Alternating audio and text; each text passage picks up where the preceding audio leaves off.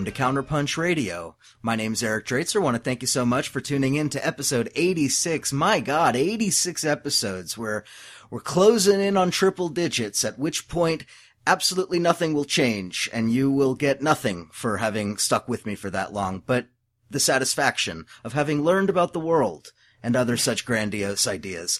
Let's see, what do I want to say? Thank you so much for tuning in. Thank you so much for spreading the word about the show, helping me to build Counterpunch Radio, bringing not only the content of this show, but also the print magazine and the website to the attention of more people. I think that given the nature and reality of the political times that we're living in, I think that Counterpunch is just essential. I don't know of another place that I could count on and truly rely on every morning to know that I can go to that website and get all the information and analysis that I'm looking for, because I'm sick like that and I want it early in the morning, and Counterpunch is there for me, like a good friend. So speaking of good friends, we have a good friend with us today to talk a little bit about a number of issues of importance to Counterpunch. But before we can do that, just want to quickly implore you once again, consider that print subscription. It's a great magazine. It's a great way to support Counterpunch. I really appreciate every time I get an email from somebody saying, you badgered me enough to where I got that subscription, and I'm really glad that I did. So thank you to those people who have sent those emails and to the people who keep spreading this show around. Also, if you want more of my work, please visit my page on Patreon. That's patreon.com/Eric Draitser. A lot more podcasts, a lot more content over there, so please do consider going there. All right, let me turn to my guest today. Very happy to have him back on the show. The one, the only, the managing editor of Counterpunch, Joshua Frank. Josh, welcome back to the show. Yeah, thanks for having me, Eric. So, I think that there's a lot to talk about, but we do have breaking news. If I had theme music for breaking news, I'd be playing it right now, so you'll all have to imagine theme music. Josh, what's the breaking news at the Hanford nuclear plant? What's happening there right now as we speak, as we record here on May 9th in the evening? Tell us what's going on there and how we got to this point. Well, today we found out that an underground tunnel that holds radioactive waste, or radioactive contaminated waste, rather, that there's a 20 by 20 foot hole, and it's leaking this whatever substance into the soil and obviously into the atmosphere, we believe. There were thousands of workers at Hanford that were forced to find safety. As of right now, it doesn't look like there's been anybody that was hurt from the event itself. Of course, contamination and those kind of things can take time to get an assessment on. But this, even though this is actually, I would say, the biggest disaster at Hanford that we've seen in quite a while, it's something that is par for the course and something we're sure to see more of in the future. For those that don't know about Hanford, Hanford is in eastern Washington state. It spans like 500 and I think nearly 600 square miles. And it is home of a nuclear reservation that once produced plutonium for the atom bomb, for the Fat Man bomb. So it was the production site for plutonium.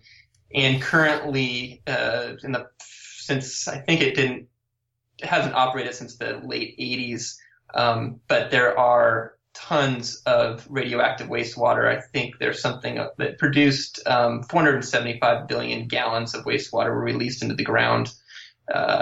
And right now, I think there's something like 55 million gallons of wastewater that they're trying to deal with. And it's become by far the biggest and most expensive environmental boondoggle that we've ever seen in the world. And by many estimates, Hanford is the most toxic site in North America. A lot of people don't know about it, and there's billions and billions of dollars. Right now, I think the estimate for the Hanford cleanup process is exceeding $140 billion.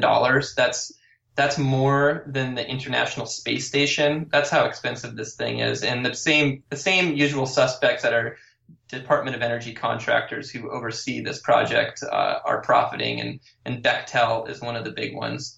They're in charge of manufacturing this plant called the WTP plant, the waste treatment plant, that's supposed to turn all this radioactive gunk into glass rods so that they can be stored safely. And they are nearly a decade and a half behind, and their cost estimates are, like quadruple what they originally were. And of course, who's footing the bill? Taxpayers. So it's a mess on all fronts.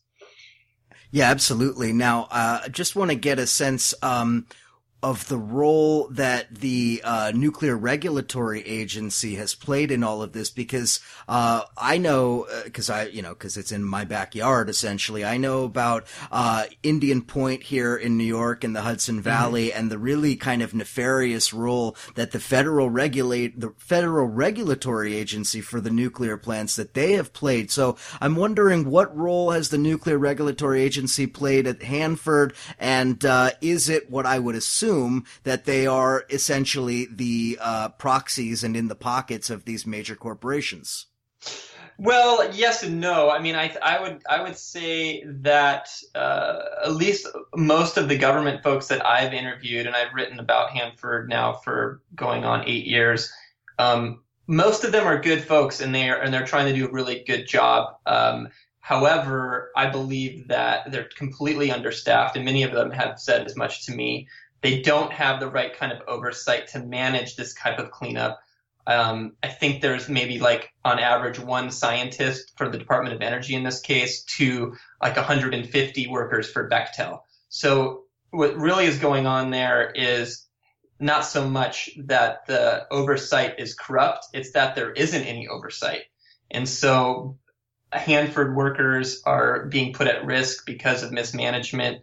And there's something that is really nefarious, I think, that is driving a lot of this, the chaos, if you want to call it that, that the Bechtel, like most Department of Energy contracts, they have milestone incentives built into their contract. So if they accomplish a task, they get rewarded for it.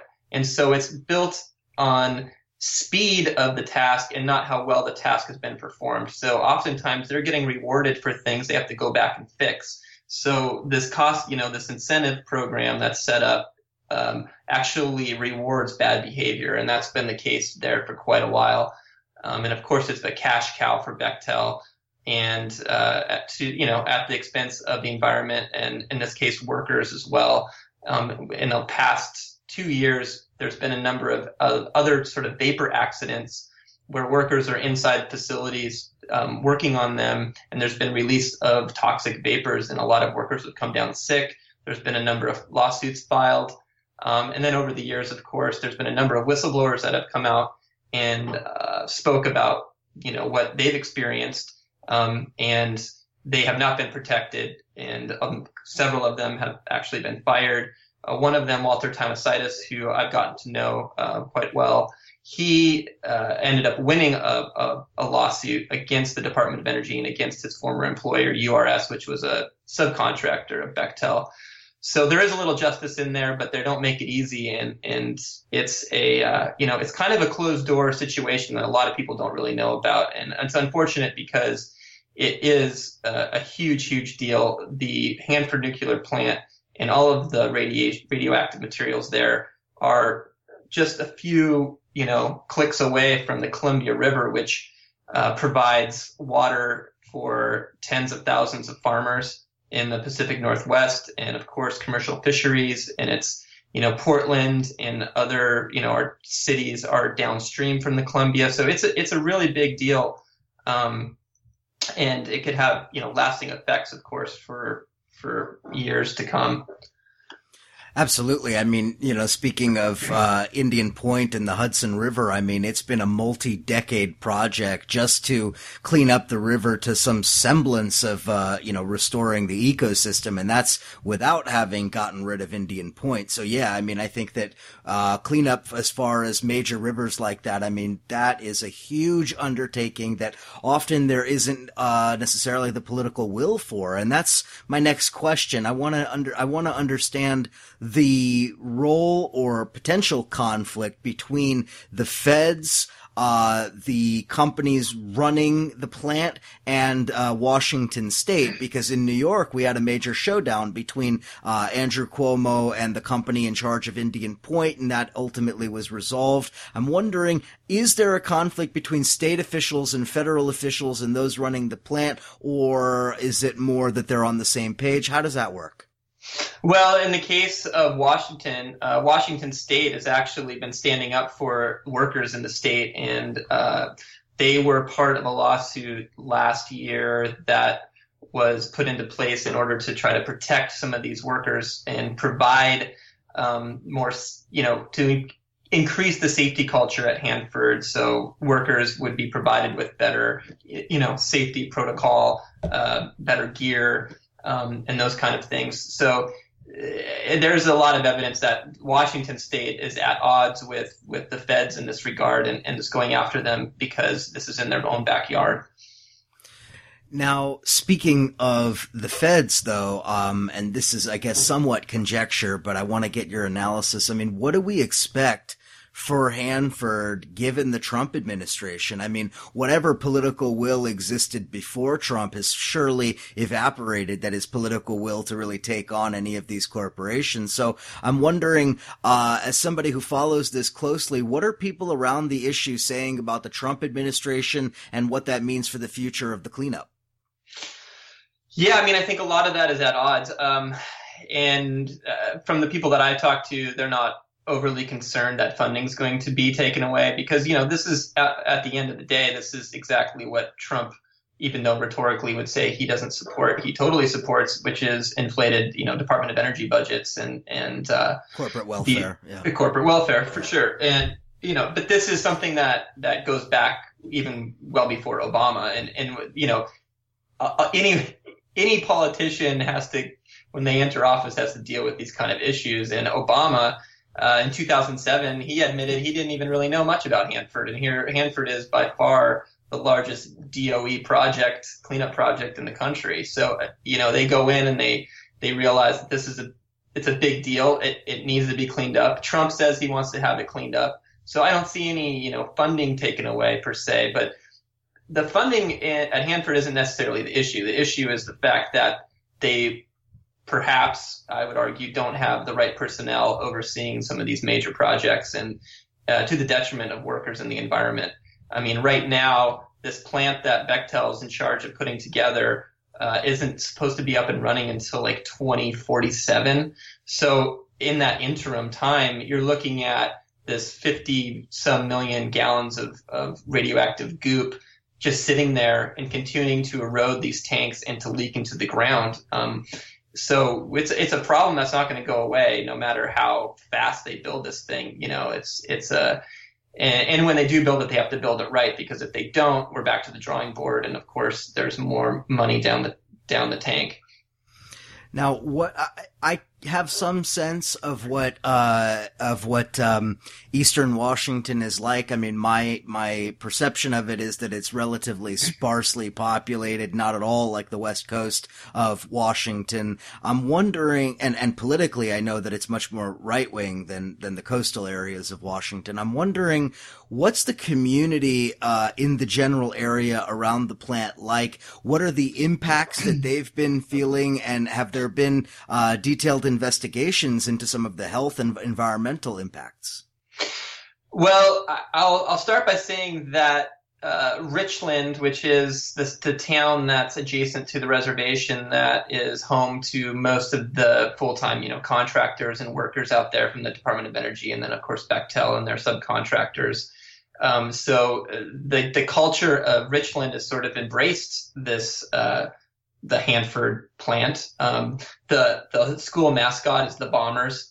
Oh, good. Oh, good. The little, I think the brewery there is called the Atomic Brewery, and they have, different beers that are, it's Atomic Ale Brew Pub or something like that. And Jeff and I have spent a couple nights there.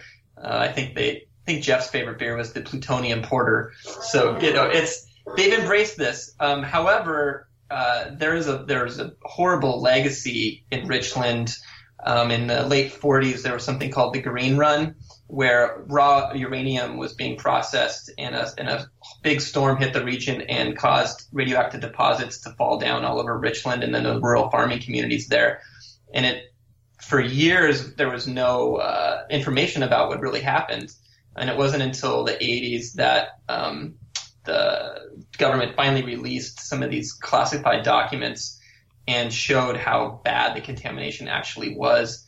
And later, there was a class action lawsuit about all these people that had claimed they got cancer from this contamination, from this one event, and they were able to settle for it. It was a very measly settlement of something like $5,000 per victim. But the government knows a lot more about the effects of radioactive fallout than they're obviously leading on. But thousands and thousands of people in the Northwest, and the interior Northwest in particular, have been affected by Hanford over the years. Yeah, and one can only imagine the extent to which agriculture from that region has been impacted, groundwater, all kinds of things that don't necessarily immediately jump to mind when you think about nuclear issues. Yeah, and when they're looking at thyroid cancer, there's been quite a few different studies that have shown a spike in thyroid cancers among certain generations of people that lived in those areas. So it's definitely connected. And, fortunately, the plant isn't producing plutonium now, but now we're left with the cleanup mess, which is, of course, that's the crutch of all nuclear projects. You know, Josh, before we started talking, I just quickly was scrolling through my phone and my news feed, and, my news feed is taken up by, talk about Donald Trump firing FBI Director Comey. It's about Russia and Putin and, Syria and many other issues, and literally nowhere to be found was any news about what's going on in Hanford, and literally today is major, major news. So my question is, why is it that we see such a media blackout about nuclear issues and nuclear cleanup issues? I mean, obviously, I think the biggest, the elephant in the room is Fukushima, which really for 6 years has been under essentially a media blockade. Can you speak a little bit to what I would call at least the suppression of these stories in the mainstream media, and why you think that is? Well, in the case of Hanford, I would argue that it's a result of the fact that this facility is sort of in the middle of the nowhere in the greater scheme of things. Obviously, it's a beautiful high desert country. I love it. Jeff and I have floated the river right through the reservation, which was quite a trip, and Jeff's written about that. But, the Manhattan Project, which Hanford was a part of, the Hanford site was picked for that reason, because it wasn't easily accessible, that it's hard to find. And I would say in the case of Hanford and what's going on there now, it's very complicated. And I think there's not a lot of media presence out there. There's been a few good pieces, the LA Times covers it, but it's not a national issue, even though it should be, of course. It's more of a regional issue. So I believe that the people in that area know a heck of a lot more about it than the rest of the country. And that's unfortunate, because it's a national issue, and it's an issue that we all need to be talking about. It's not just because of this, it's this leftover waste, but in the case of Fukushima, in the case of, increasing support for nuclear energy, and then, of course, Trump's push for increased nuclear weapon production. These are conversations we need to have, and we need to know exactly the ramifications of what they've caused in the past. Because if we don't understand the history, we're not going to prevent it from happening again, right? And and Fukushima is a perfect example of a media blackout. Like you said, we don't really know what's going on. There's been a few scientists that are brave enough to stick out their necks and talk about it. And of course, now that it's washing up on our shores, there's been a little bit more scrutiny. But overall, we don't have the sound scientific information, and people are generally, ignorant to the fact that nuclear energy and nuclear power and nuclear weapons and the contamination that comes along with that, the problems of storage, the problems of production, aren't really well known, because it's a pretty complicated process. Yeah, that's absolutely right. And, on this program a number of months ago, I had Carl Grossman. I've had John LaForge on here talking about these issues, two regulars at Counterpunch. And one of the common themes that keeps running through every conversation I have about nuclear issues is just how much disinformation there is about nuclear power. I mean, you literally still have people championing nuclear power as an option for mitigating the impacts of climate change. I mean, this is how far back we are in the conversation about nuclear power. And sometimes I feel like, and I mean, I don't know your opinion on this, Josh, but sometimes I feel like we're further back than we were in the 80s. I mean, in many regards, I think that we are. There have been increases in, renewable energy production, of course. But generally speaking, people don't really know where their energy comes from. People don't really care that much about climate change. They're not really doing a lot on a government level to change habits. And, there's factors going on and things at play that are, impacting the climate that, for instance, China is starting to cut back on their coal plant, production. Coal is down in the U.S. big time, and no matter what Trump says he's going to do, he's not going to bring and revive that industry. So there's positive things happening, but I would argue that it's not necessarily individuals that are making that possible, or even regulations. It's the economics of it all. Yeah, that's right. And aside from the economics and aside from all of the environmental issues, it just blows my mind that we still have people who are willing to overlook the fact that any day, any one of these plants could cause a catastrophe of the most epic proportions. I mean, what we see in Fukushima, that should give us all pause when we consider how close Indian Point is to New York City, how close some of these other plants, I know San Onofre to San Diego and to Orange County, a number of these other plants that are in populated areas. I just don't think that people understand the danger. No, totally true. And San Onofre, which is just south of where I live and where I surf down there, and but it's not operating at the moment, but they're dealing with this huge problem of what are they going to do with all this waste? It's just sitting there. And of course, as you know, California, where you grew up, California, the southern portion is in an earthquake zone, and there is just no saying that it doesn't take much to cause a very dangerous leak to occur. And of course, that's been the conversation for quite a while about why San Onofre needs to be shut down. But now that it's shut down and not producing electricity, we have this other big problem, and that's what the heck to do with all this waste.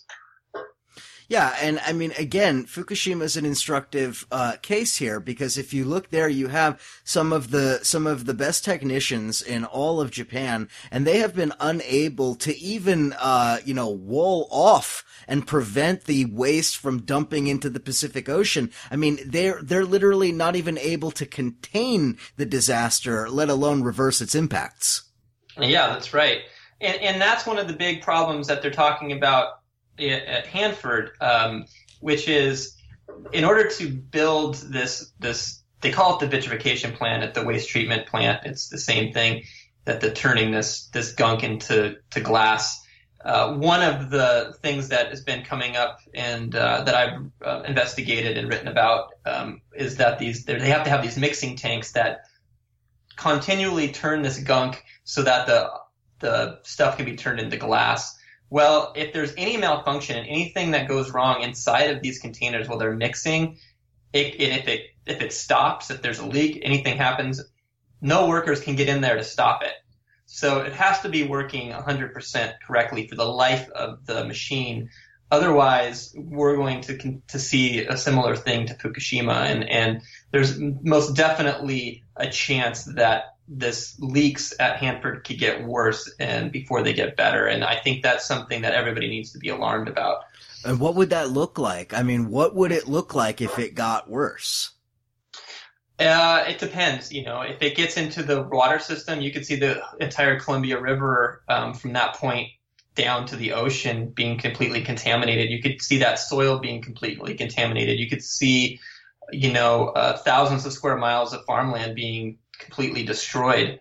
its entire communities would have to be evacuated that are along the Columbia River, perhaps, in the worst case scenario. So, it's a very, very dangerous thing that they're dealing with. And that's why it needs to be done correctly. And that's why it needs to be done not only as quickly as possible, but correctly instead of just on the fast track, because if it's not done right, it could get worse.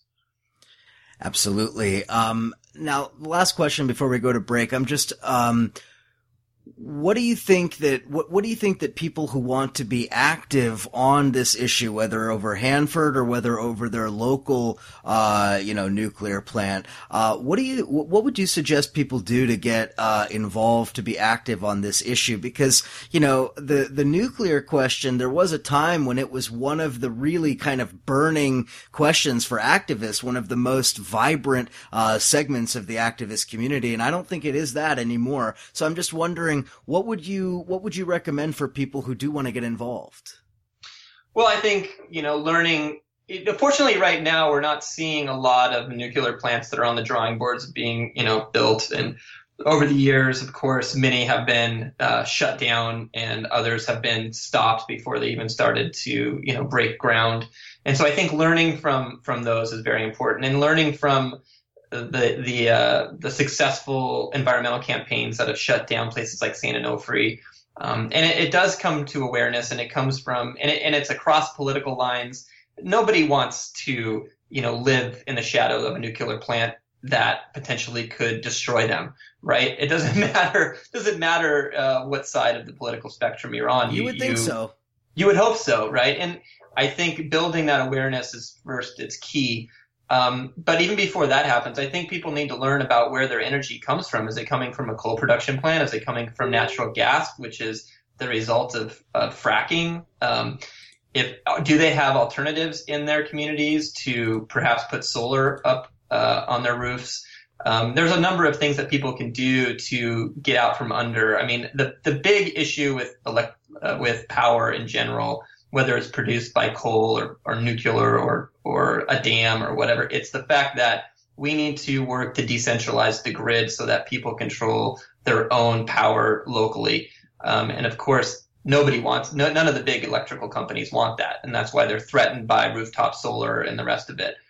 So a lot of people can do that very small by trying to convert their own energy into renewable energy, such as solar. That is the biggest threat to these big companies. And when that happens, you have a better impetus to argue that these nuclear plants should be closed. Absolutely. And I think one other thing, and I almost can't even believe that I, of all people, am about to say this, but I am. This is one area where I do think that involvement and activism in local politics can really matter and can make a difference. I think that at the national level, when you're forced to put that electoral gun in your mouth every 4 years, not so much you can really do about that. But at a local level, when you have an issue like this, or whether it was Indian Point in the Hudson Valley or any number of these other plants, I mean, we have seen activism at the local level on the political side of this, and we have seen some movement as far as that goes. So, am I saying join the Democratic Party? Of course not. But what I am saying that it would pay to be involved in some of the local politics where some of these fights do play out. Oh, absolutely. And not just that. I mean, I'm a big proponent of building grassroots movements from the ground up. And as Alexander Coburn used to always say, that, the elections that matter most are the local elections. Those are usually the ones that affect you directly, immediately, right? Whether it's your school board, whether it's, your county sheriff, right? And I think it's really important to be involved locally. For sure. Absolutely. All right. So let's take a break. When we come back from break, I want to talk a little bit about Syria. I want to talk about competing ideas about the politics in Europe and a whole lot more with Joshua Frank, managing editor of Counterpunch. Stick with us. We'll be right back.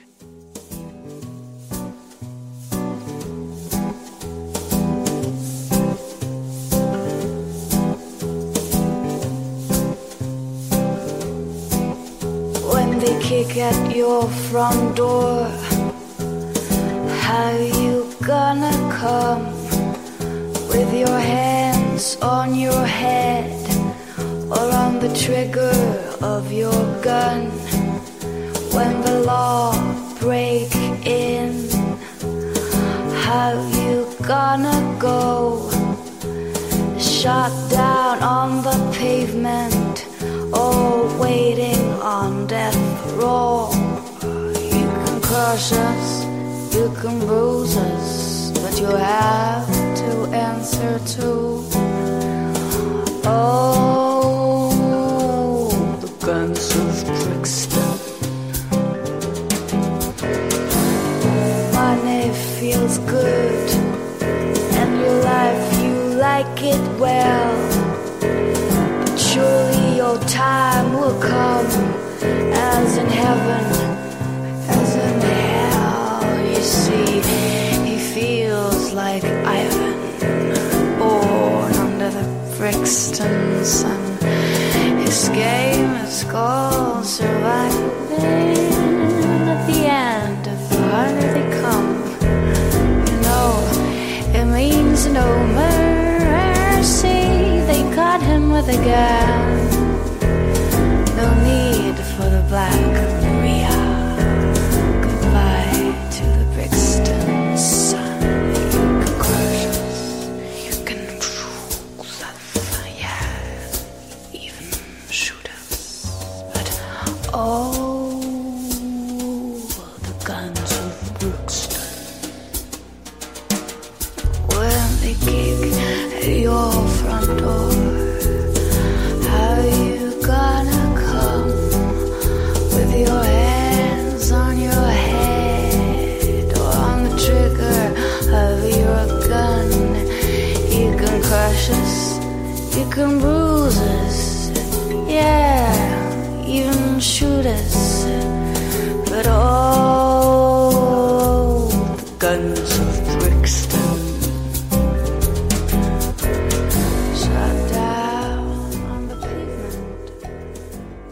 And we're back here on Counterpunch Radio. I'm chatting with Joshua Frank, managing editor of Counterpunch. Obviously, you can find Josh's work at Counterpunch, and I just want to commend him while I have him on the line for all of the hard work that he puts in every day. I mean, guys, I don't know how much you realize it, but you know, there's a lot of work that goes into putting up that much original content every single day, as Counterpunch does. And while I keep bemoaning the fact that people need to support Counterpunch financially, it's not just to keep Counterpunch going, it's so that we understand how much hard work has gone into it. So Josh, thanks so much for all the work you, Jeff, Becky, and the whole team do. Oh, thanks, Eric. Yeah, it's definitely a community effort, and I want to say thanks to everybody that does support Counterpunch.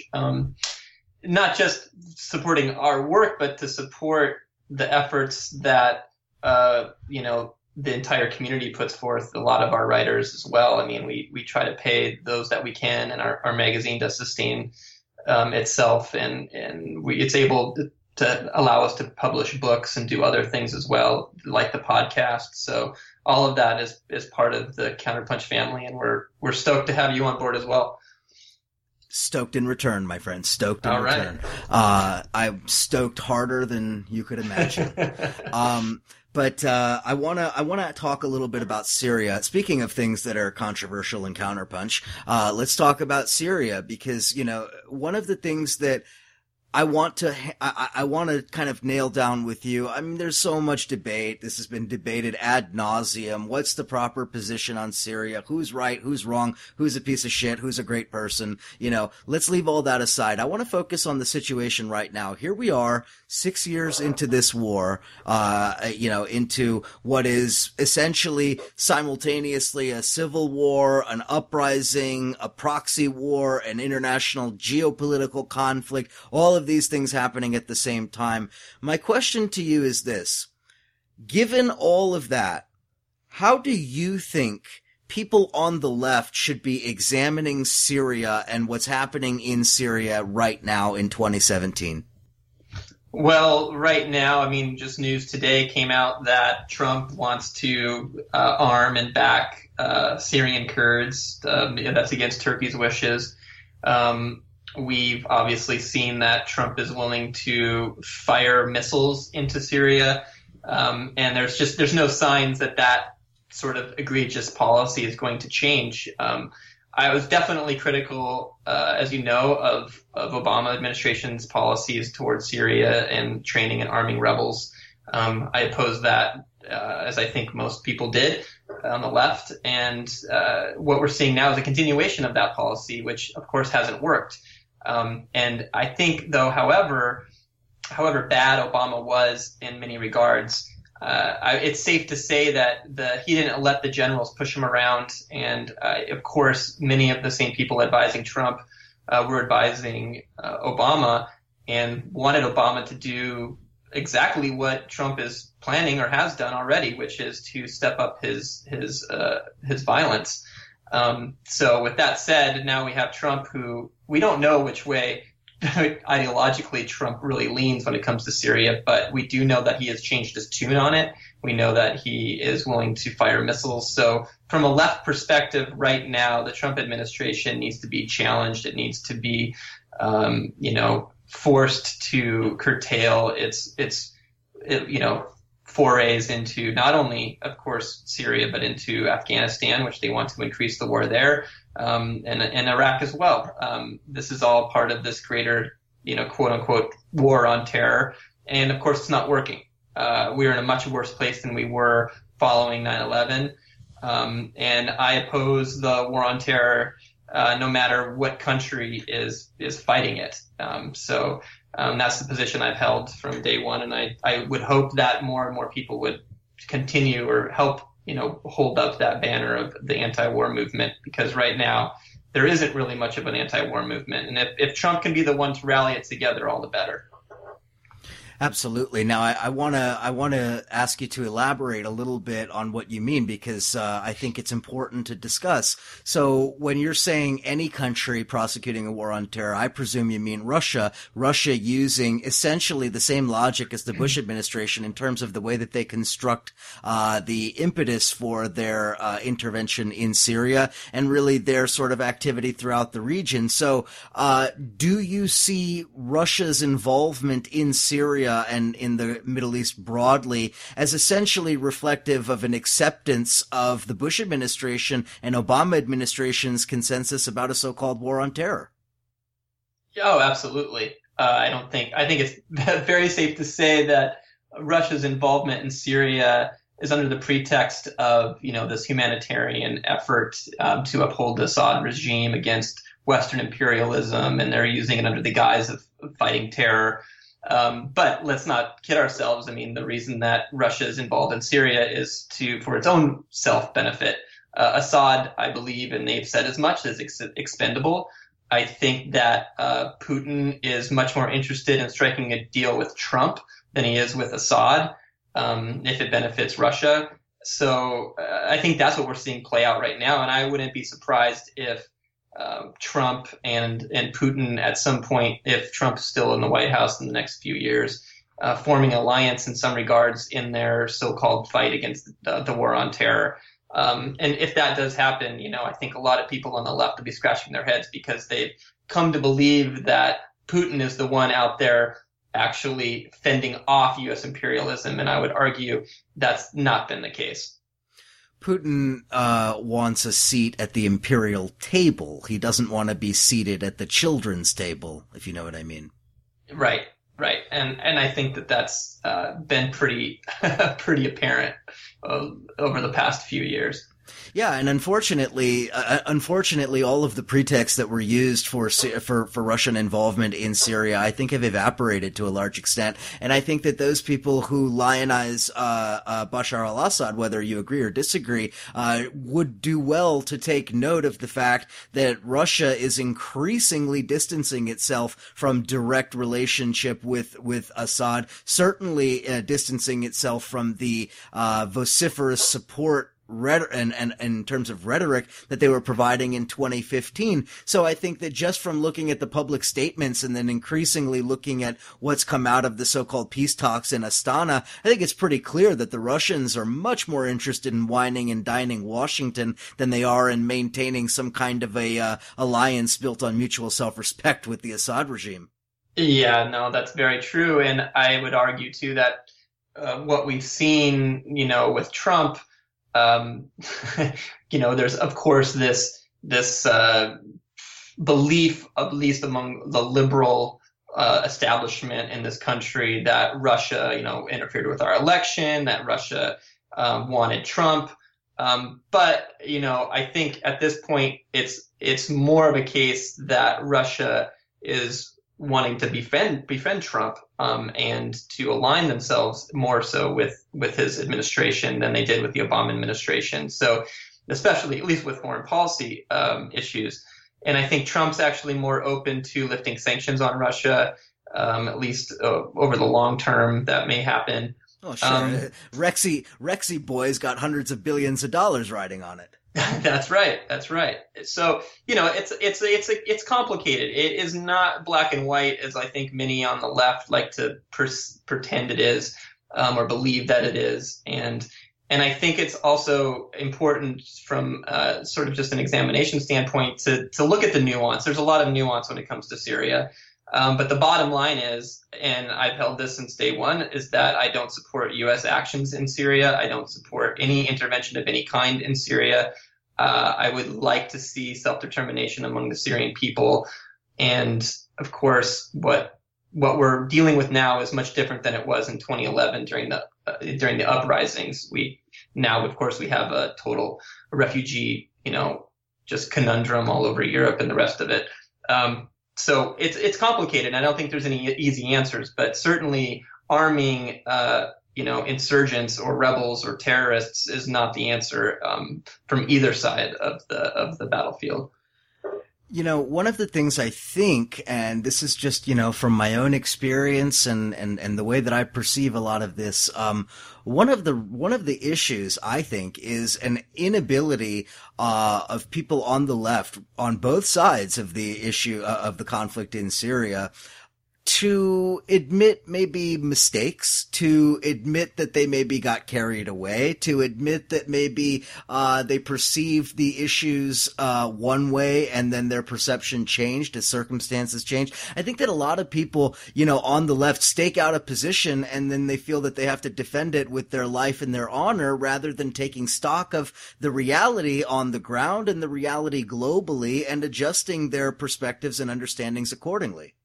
Yeah, and the thing that confuses me is, and I relate it back to the invasion of Iraq, right? I mean, it was very simple back then to say, of course, I'm anti-war. I know that Saddam isn't the best, dictator ever. Of course, I acknowledge his crimes, many of them carried out hand in hand with the U.S., but I could still oppose the war on him and still realize that he wasn't a good dude, right? And I don't think that people have carried through with that same sort of belief system when it comes to Assad. I mean, it's one thing I can go down the list of the things that Assad has done that are pretty egregious, that I believe that he's a criminal, and I can see why people turned against him.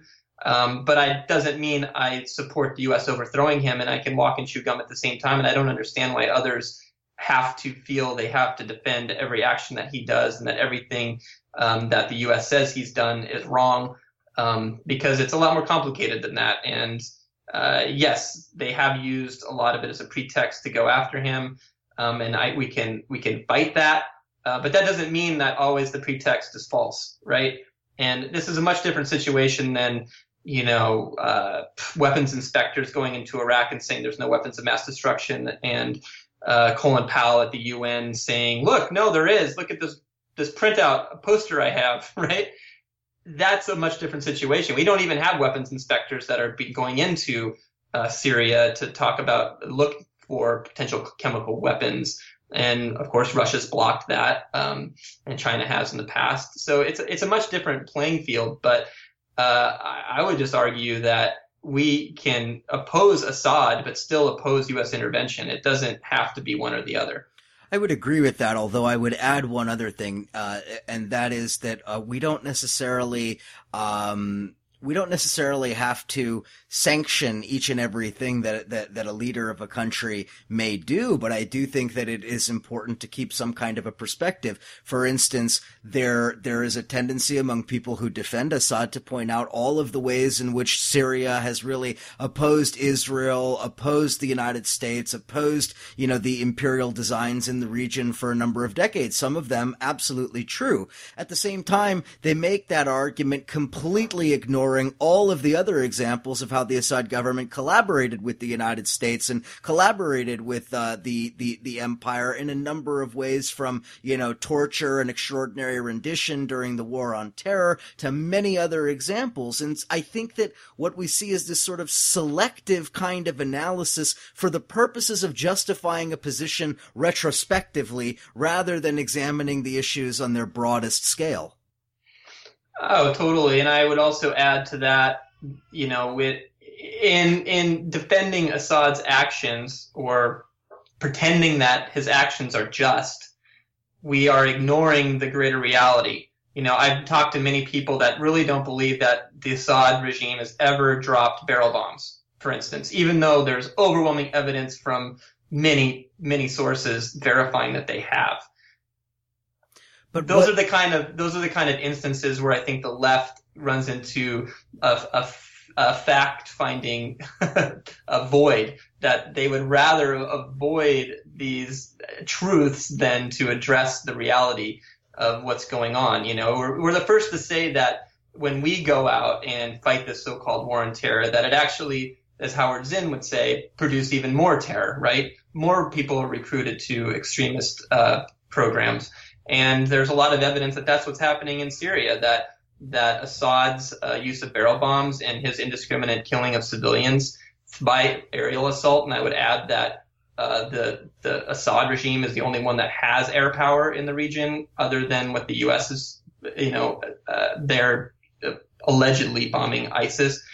There's been a lot of evidence that there's been civilian casualties caused by Assad and the Russians, and there's no reason to believe that that isn't stoking even more anger against Assad, right? And why is that so hard to believe? I don't understand why that, if the U.S. was doing it in Afghanistan and it's producing, more support for the Taliban, we would say, yeah, of course that is, right? But when it's happening in Syria and at the hands of another country, it's somehow not the same equation, even though, of course, it is. I think it's because the politics for a lot of people gets reduced to like cheerleading. You know what I mean? It's like, yeah. I either have my, Syrian revolution pennant, or I have my Assad is great pennant, and I will wave it around accordingly, and I will hold up my position as best I can. But I think that the reality is that both sides, have really kind of drop the fucking ball, if I'm going to be perfectly honest about it. Sure. I mean, I see a lot of people on the left who call themselves socialists and revolutionaries and whatever, who absolutely refuse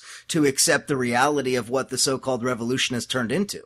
There's no question. They just reject out of hand any analysis that points out the fact that Saudis and Qataris and Emiratis and Chechens and all of these, various death squads and all of the rest of them, that they have been funded and fomented, that they've been sent into the country, that they are a large portion of the fighting force on the ground. I mean, we could go on and on and on. So while there are, what I've called, Assad fetishists, people who have turned the Syria cause into a cause of their own sort of political fetish. On the other side, I think that there are the Syrian revolution fetishists who have completely taken it out of its historical and material reality.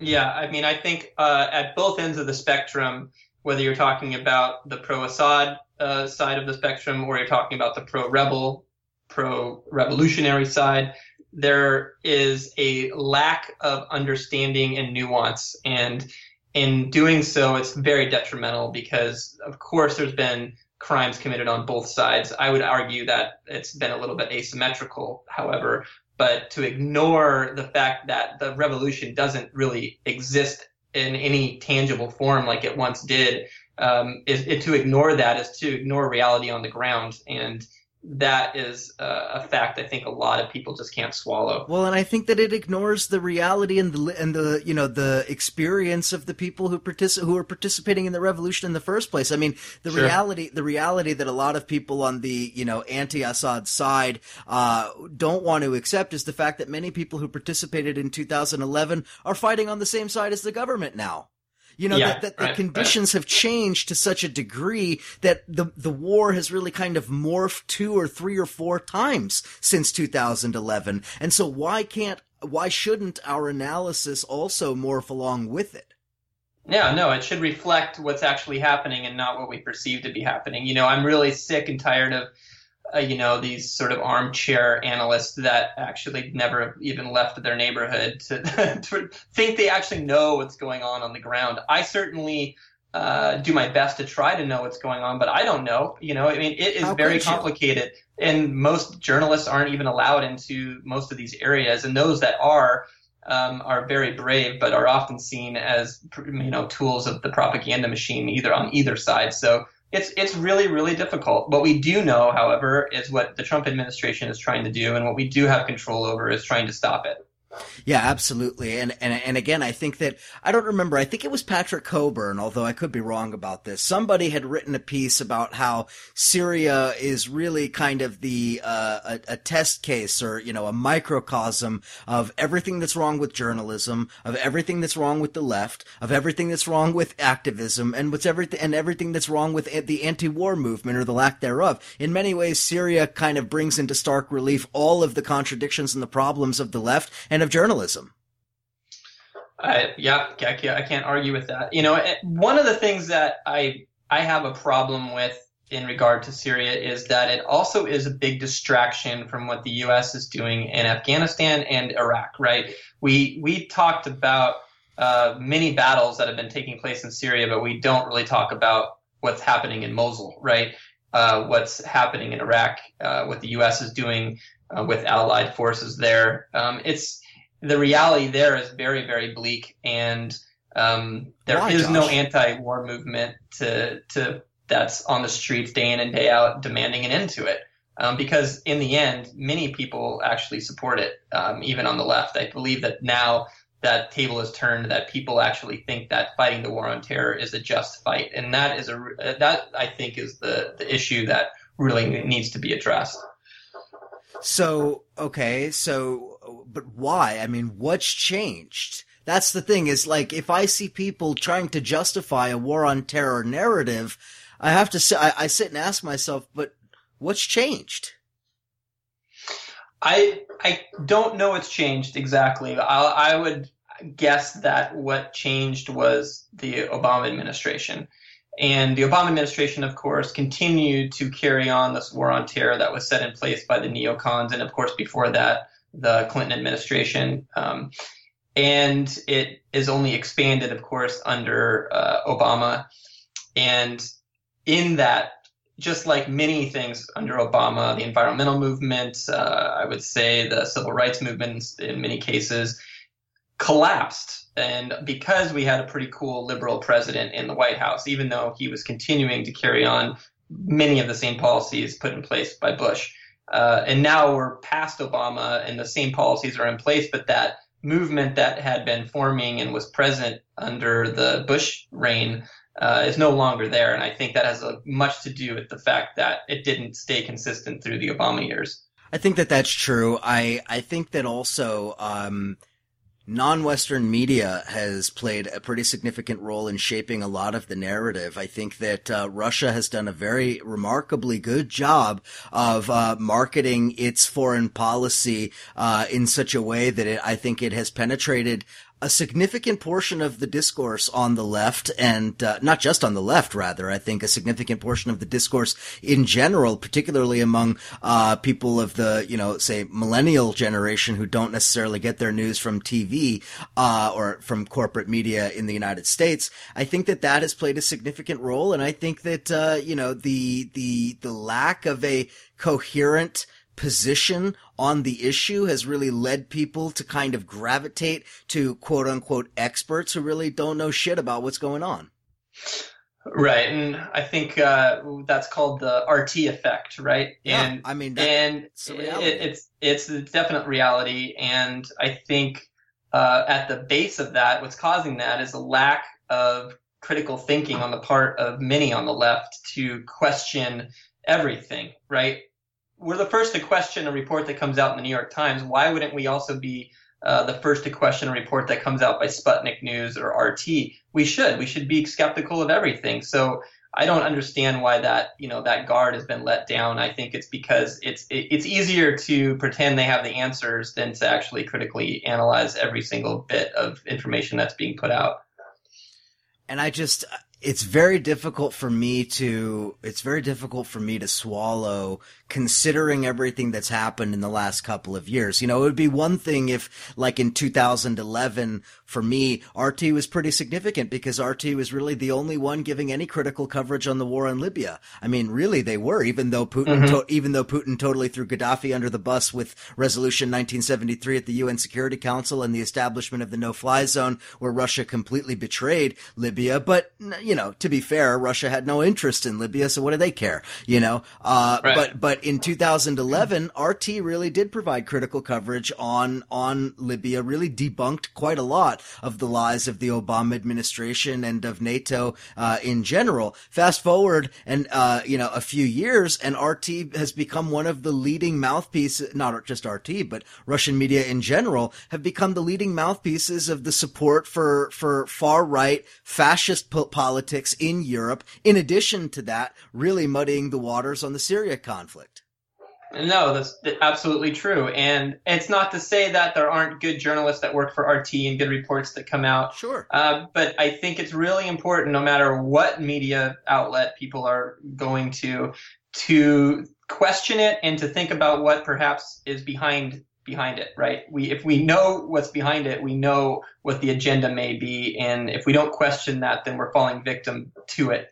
And it's a very dangerous, slippery slope. And as we've seen with, some of these recent, like the French election, for example. Well, let's talk about that, because I was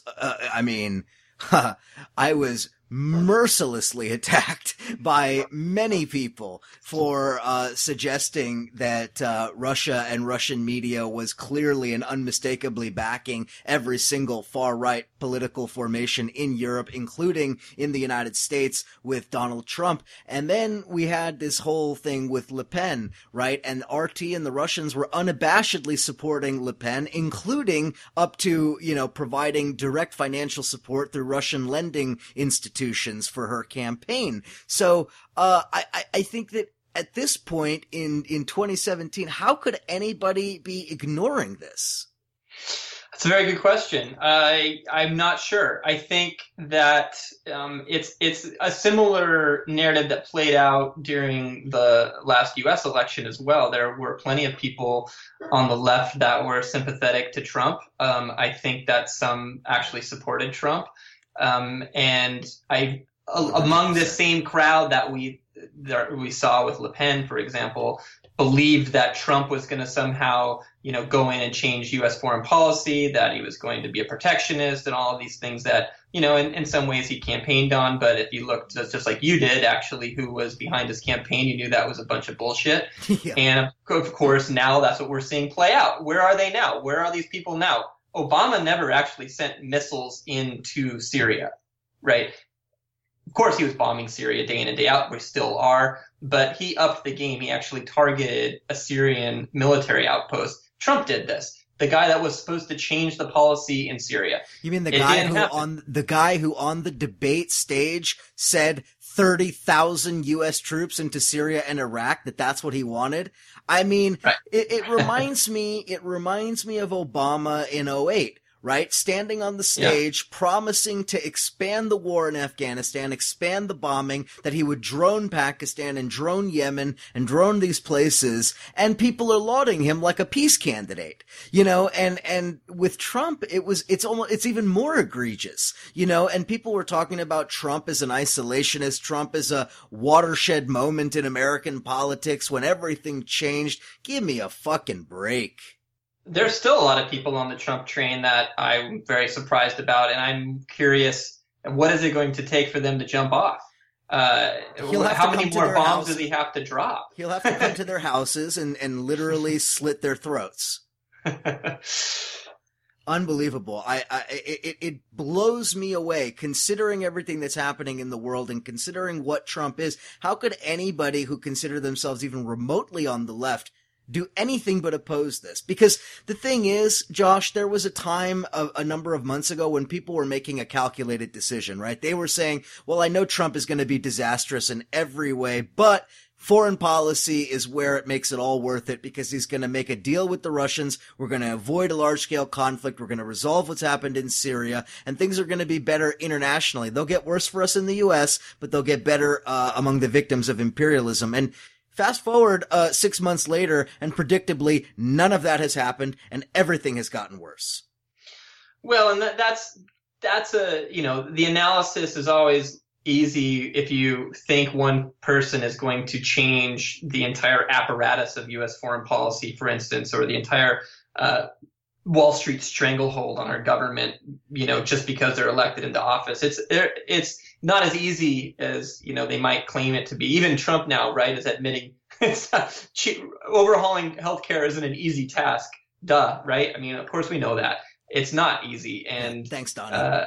Thanks, Donnie, for the obvious there. But it's, this is where we're at. And I think that a lot of people on the left that supported Trump, or at least were sympathetic to Trump, should now take a little look in the mirror and see what we're left with. And this isn't to say that Hillary Clinton was great by any means, but she, I would argue, in many cases, would be acting quite a bit different than Trump.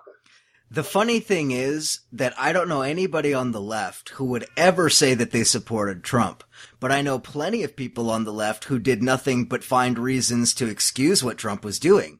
And so they won't, overtly say, oh, I supported Trump, but they'll find a million reasons why he was better than Clinton. And that already shows such flawed logic in understanding how U.S. politics works and how the empire works. Right.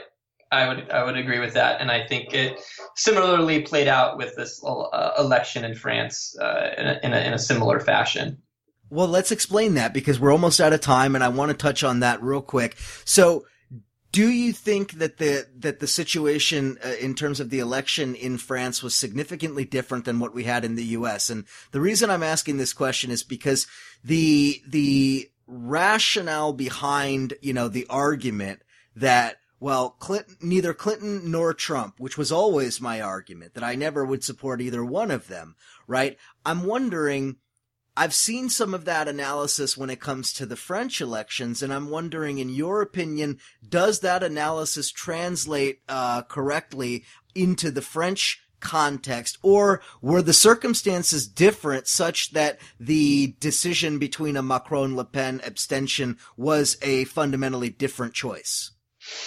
I don't know if it was fundamentally different, but the context was different in that the French voters were able to see what happened in the U.S. And I think what they saw happen in the U.S., they didn't want to see happen there. And I think many of them held their nose and voted against Le Pen because she was straight up fascist. And yes, this was a victory for neoliberalism. It was a victory for the banks. But it also was a defeat of a right-wing fascist that needed to be defeated.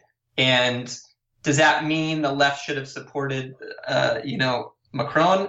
I would never argue that. But I think it played out the way it did largely because of what happened in the U.S. Oh, that's really interesting. You think that the one of the overriding factors was timing in all of this? It could have been. I mean, if this election had taken place a year and a half ago, it may have turned out differently. I'm not, I don't think we know one way or the other with that, but it's hard to say. But that would be my take on the reason why the election wasn't even nearly as close as people thought it was going to be. Do you think that there are people working in the headquarters at RT who are in mourning and wearing all black? Aren't they always wearing all black? So I mean, I'm picking on them because they're so blatantly in support of the far right when it came to the French elections that it's really comical, if not sad. Well, I think what's really comical and what's really sad, maybe it's not so comical, it's more sad, is that in those back rooms of these kind of places that do have this tendency to support right-wing fascists because they have this, confused view of what they represent because they represent, quote, populism or whatever they are arguing it, that the left somehow is sympathetic to that and aligns themselves with that. That's where it gets very, very dangerous. Well, that's red-brown. That's the red-brown alliance. That's the entryism. That's the, there's a lot of that. I mean, the Dugin and the Duginist movement, that's their centerpiece, right? Is basically fourth political theory, red-brown alliance, that type of crap.